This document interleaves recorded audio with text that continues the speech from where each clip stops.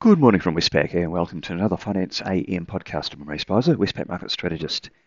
In the financial markets overnight, not a great deal of news to ruffle the markets, but we did see bond yields rising, and that came ahead of some large US treasury auctions, which didn't go that well.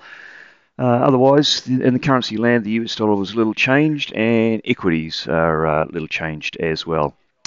In the currency markets, the US dollar index is down 0.1% on the day. The Aussie dollar, it fell from 65.60 to 65.33.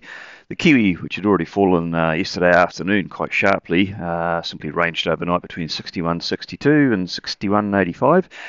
The Aussie Kiwi cross, therefore, fell overnight from 106.30 to 105.76, perhaps related to a fall in iron ore prices.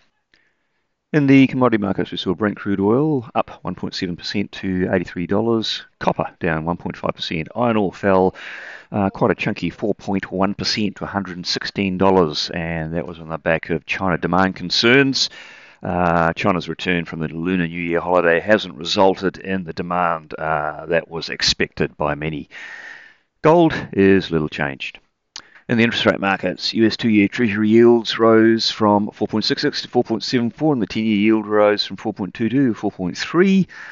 There were record size 2-year and 5-year auctions in the US, and they were both weaker than expected.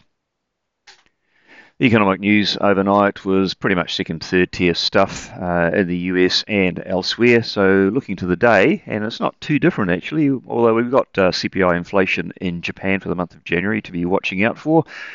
Markets are expecting an annual pace of 1.9%, following a soft result the previous month. The US, though, has only second and third tier data, quite a bit of it, but nothing earth-shattering for the markets, and a little bit of Fed speak as well. So that's it from me today. Thank you for listening. I'll be back again same time tomorrow morning.